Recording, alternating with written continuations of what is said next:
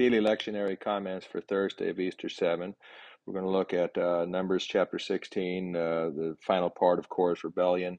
And also we're going to look at the parable in Luke chapter 20, the parable of the tenants and certain other things. This is Numbers chapter 16. We're going to begin in verse 41. It's amazing. After all that happened in yesterday's devotion, the ground opening up and swallowing Korah and his followers, that the rebellion should continue among the people at all. And yet it's clear that it did. There were a lot of people apparently were very unhappy, very resentful of the Levites and their special position, and even more of Aaron and his special position, and Moses and his special position. And all that had happened did not dissuade these people. Of course, what's going on here is it's not as though they are witnessing the very finger of the Lord and yet they just ignore it. Whatever it is that happened in terms of fire coming out from the tent of meeting, the ground opening up, not everybody necessarily saw this as a divine action or even witnessed it directly at all. And so this rebellion is continuing and a plague breaks out. And Moses and Aaron, again, now working together, work in a very unusual way to have censers, which of course featured in the original rebellion, now brought out among the people so that essentially to make atonement for their ongoing rebellion and sin, and that the plague would stop. And this works. Apparently Moses had been given direction to do this. It wasn't just an accident. And finally, Moses directs the tribes, all the people, to select the head of each of the tribes.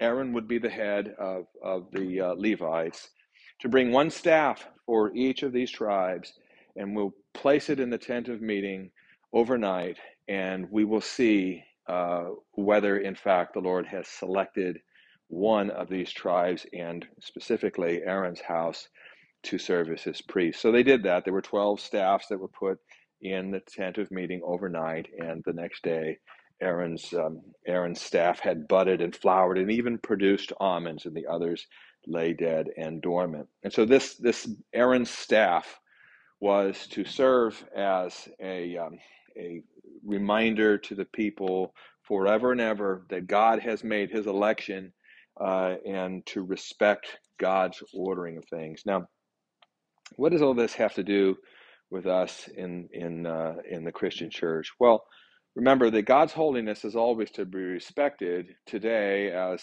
back in that day, and God's order is to be respected as well. So there's certain things that are obviously very different in the Christian church today than were at that time. Some things, however, are the same. One thing that is different is we don't have priests that are offering sacrifices.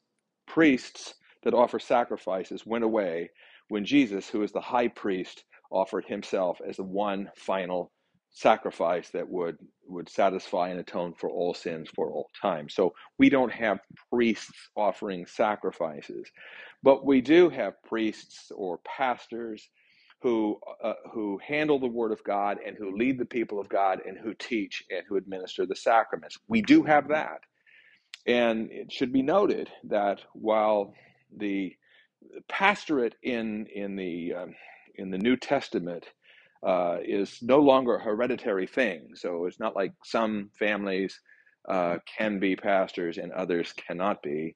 That was the case, of course, in Moses' day. It's no longer the day now that heredity has anything to do with whether one can or cannot be a pastor. Nevertheless, this is not a democracy, and these are not jobs that one just applies for, and you don't get to do it just because you want to. There are restrictions.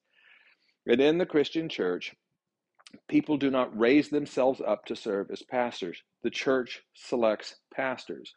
That is, shall we say, the Holy Spirit working through the church ordains certain individuals to serve in these capacities. This is not something that you just set up your own shop and do on your own.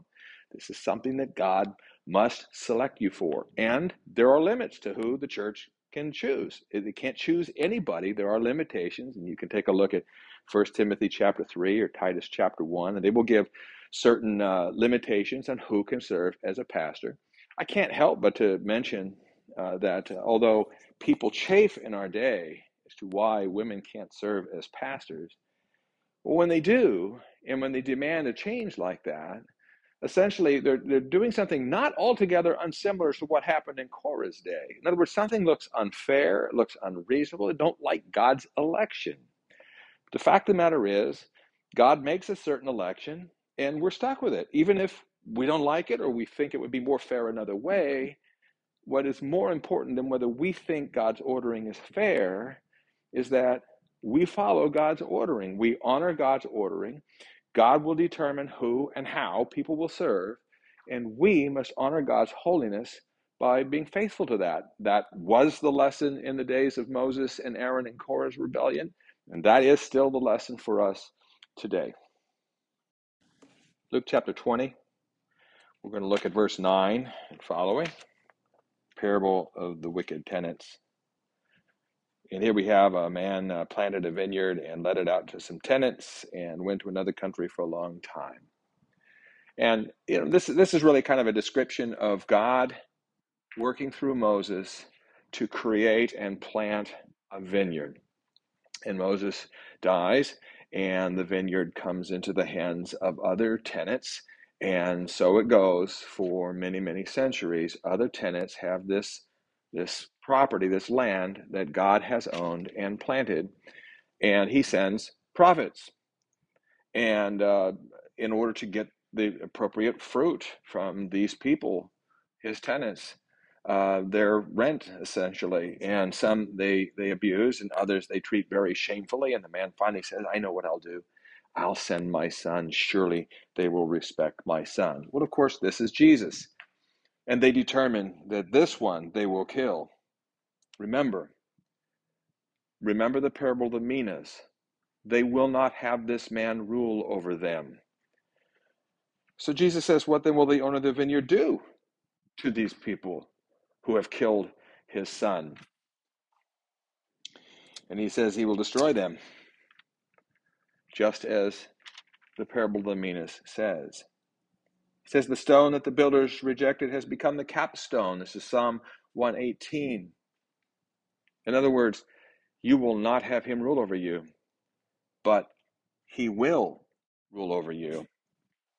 And so the parable of the tenants, another very ominous parable told in the midst of Holy Week, just before the ultimate rejection of Jesus when they crucify him.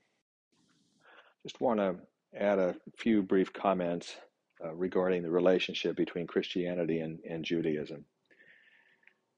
Jesus' parable of the minas, followed by the several additional parables and events after this, clearly shows that Jesus sees that Judaism is about to give way. It's about to be put on the scrap heap by God, and the kingdom delivered over to a new people, the people of the new covenant.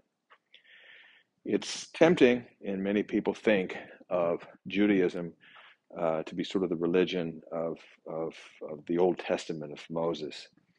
But this really isn't an accurate description at all. They also think of Judaism as kind of the mother religion to Christianity, and this just is not true.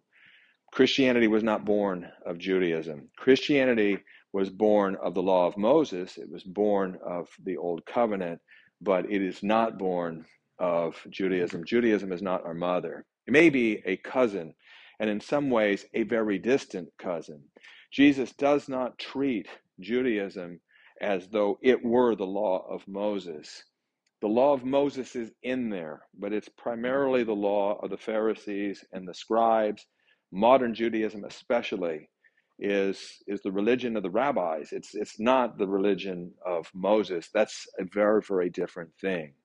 So Jesus does not treat the people that he is combating here in a religious sense as though they are our spiritual forebears to whom we owe much. Instead, he sees them as people who have corrupted the religion that came down from Moses, and that Jesus himself is the perfect and pure embodiment of what was intended by God through Moses. And so we need to understand these judgments differently than how sometimes popularly is understood.